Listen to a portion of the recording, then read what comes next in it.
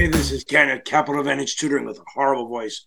And it's my job to get you through all the FINRA and NASA exams. Today, we're talking about the Series 63, the 65, and the 66 registration of securities. A lot of people have trouble with it because they don't get the differences. I know I've done a video where I do them really quick comparing to exempt securities, exempt issuers. Now I'm just going to do an entire video on just registration of securities.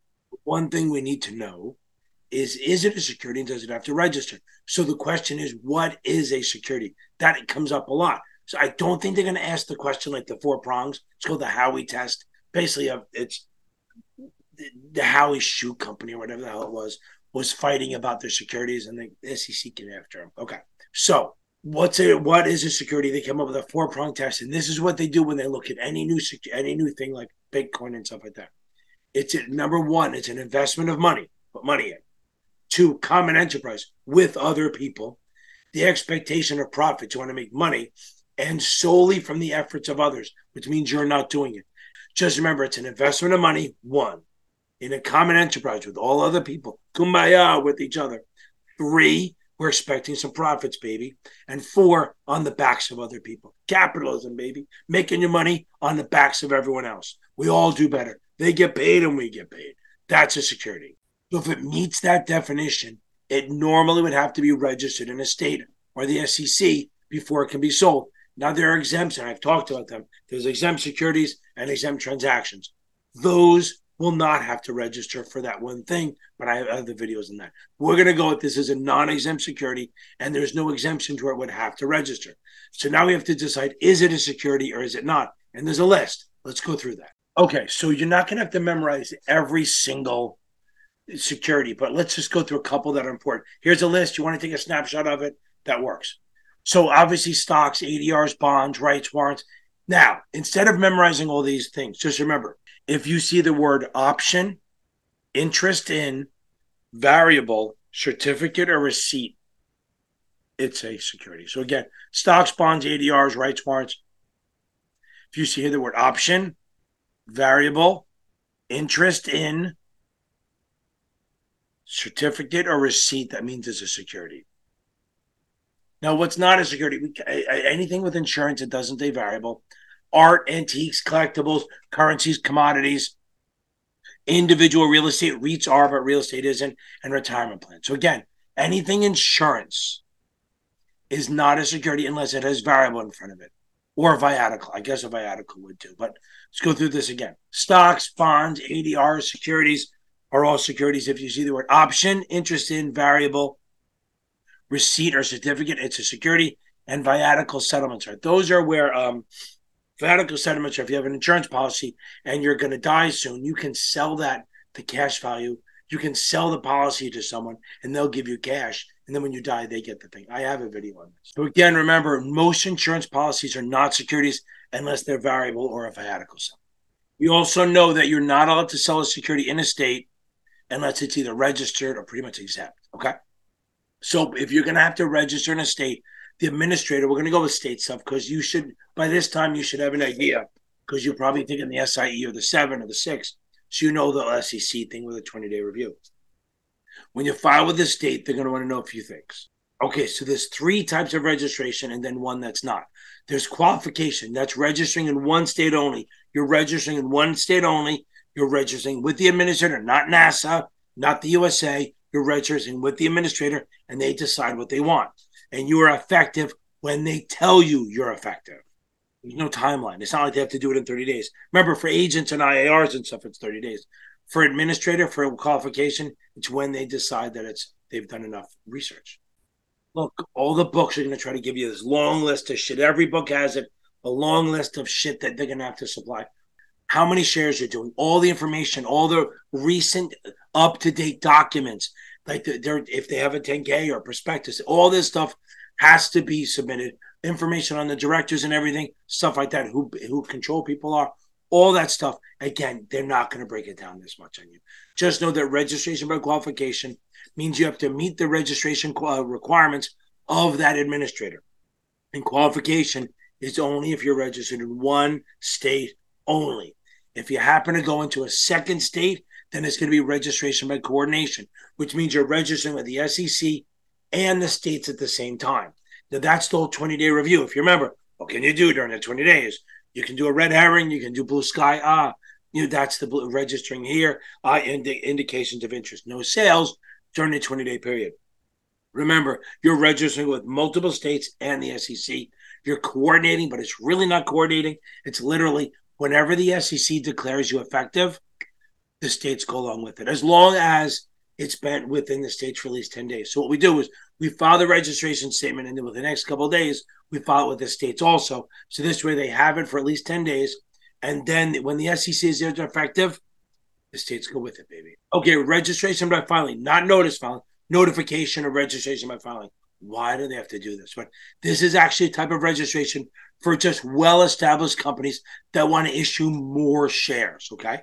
That's what they want to do. They want, again, most states don't do it. I don't even think they ask about it anymore because a lot of the states don't use this anymore. It's either going to be one of the three: qualification, coordination, or notice filing, okay, which is not notification. Just shoot me that they sound the same. Just remember, registration by filing is registering on the state, but you're a massive company, you're a big ass company, and it's not, but you just not happen to be federally covered. Okay, so if they have jurisdiction, the administrator can deny, suspend, revoke. They can issue a stop order if it's in the public interest, and we think these happen. One, if in a material way like that it matters, incomplete, false, or misleading. If it's a typo, they're not going to do it, right? But if it's something that matters, if any of the officers, partners, directors of the issuer or the underwriter or the firm has willfully violated any U.S. Securities Act, Uniform Securities Act, willfully violated any Uniform Securities Act. There we go.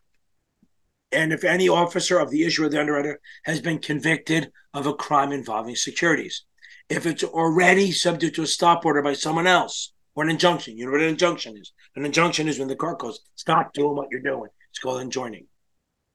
If it's an illegal shit, which makes sense, okay?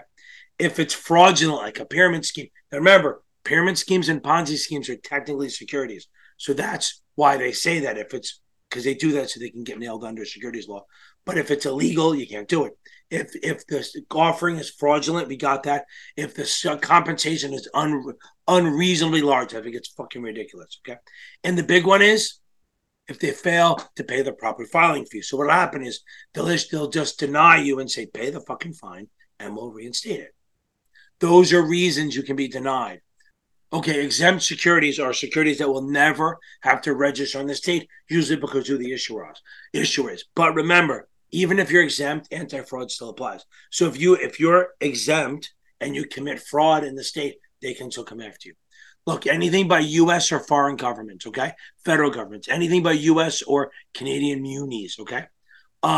Banks, saving institutions, and trusts, federal credit unions, insurance companies, if they're doing insurance in the state. Variable annuities don't count. Those are non-exempt. Okay. Common carriers, that's public utilities. Common carriers are like shipping, trains, planes, automobiles, stuff like that, shipping interstate. Charitable, religious, nonprofit. So you know what's the other one? So a promissory note, which is commercial paper, 270 or less, minimum denomination of 50 grand or more, and it has to be one of the highest 3 credit ratings. We know all this because I've done this, okay? ESOP plans, any kind of contracts with ESOP plans, employee savings, pensions, profit sharing, basically they'll be exempt. And federal covered securities are, so what's a federal covered security? So anything on an exchange, anything from an investment company that's registered not to 40. Reg D 506, Reg D is exempt, is a federal covered security. And if I didn't say it, sold to qualified purchasers. That's where the securities are only sold to persons who have at least $5 million in investments. Okay, so federal covered securities, those are exempt from registering, but they might have to notify. They might, not all of them do. They might have to notice file. I'll try to help you out with this. So they might have to notice file if exempt securities, obviously don't have to register. The certain type that we talk about, federal covered securities, on an exchange, investment companies, Reg D, sold to qualified purchasers, or something that's senior to something on an exchange. So if IBM has their stock on the exchange, anything senior, preferreds, bonds, are also federally covered because they're senior to the stock that's on an exchange. If it's on an exchange or qualified purchasers, no notice filing, no state registration. They don't have to do anything. If it's a mutual fund or Reg D, they don't have to register, but they have to notice file. Them transactions, these are for securities that are not exempt, but the way you're doing it is. So I got to, again, I have that video that covers a lot of this, but I'm going to go over it so you don't have to flip out. Okay, so exempt transactions. These are for securities that normally would have to register, but because of the way you're doing them, they don't. So let's go through these puppies.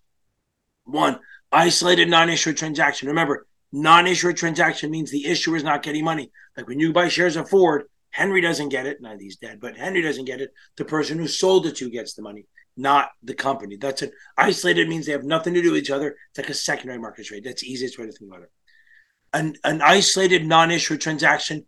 Okay, unsolicited non-issuer transaction where the customer calls you. There's not been an offer in that place. If an executive, administrator, sheriff sells shares as part of a bankruptcy or a dead person, if it's a pledge, like say you buy a boat and you want to put my shares as collateral to buy the boat, and then you don't pay the loan, the person who you pledge them to can sell the shares without being registered. If we sell shares to an institution, doesn't have to register. Private placement, not the same as a Reg D, right? So Reg D is that whole federal one up to 35 non-accredited. This is you can sell to as many institutions as you want, but only up to 10 retail clients, and you can't charge commissions on those puppies. Now on the retail, you can charge on the institutional. A pre-organization certificate. That is like when you're going to set up a company, you have to list who the owners are. No commission. It can't be more than 10, and it can't be anyone making payments. So it's literally just a list of people going to get your shares when you go public. Okay. Selling to your own employees, that's an exempt transaction. Selling to the underwriter, that is an exempt transaction. Is there any more? Let's see. Isolated non-issuer, private placement, isolated non-issuer, executor, sold to employees, sold to the underwriter, pre-org certificate. I think we're good. Best way to see the exempt, exempt transaction, exempt security stuff is go check out my video that I'll put here. I probably already posted it. It's called "Can I Sell a Security?" It's super good. It's it has a blue chart, and it says all the shit listed. It's like dummy proof. Okay. Also, thank you very much. That is registration of securities. Not that bad. Remember, let's make sure we got it. One, in one state, qualification. In multiple states, it's coordination, SEC and state.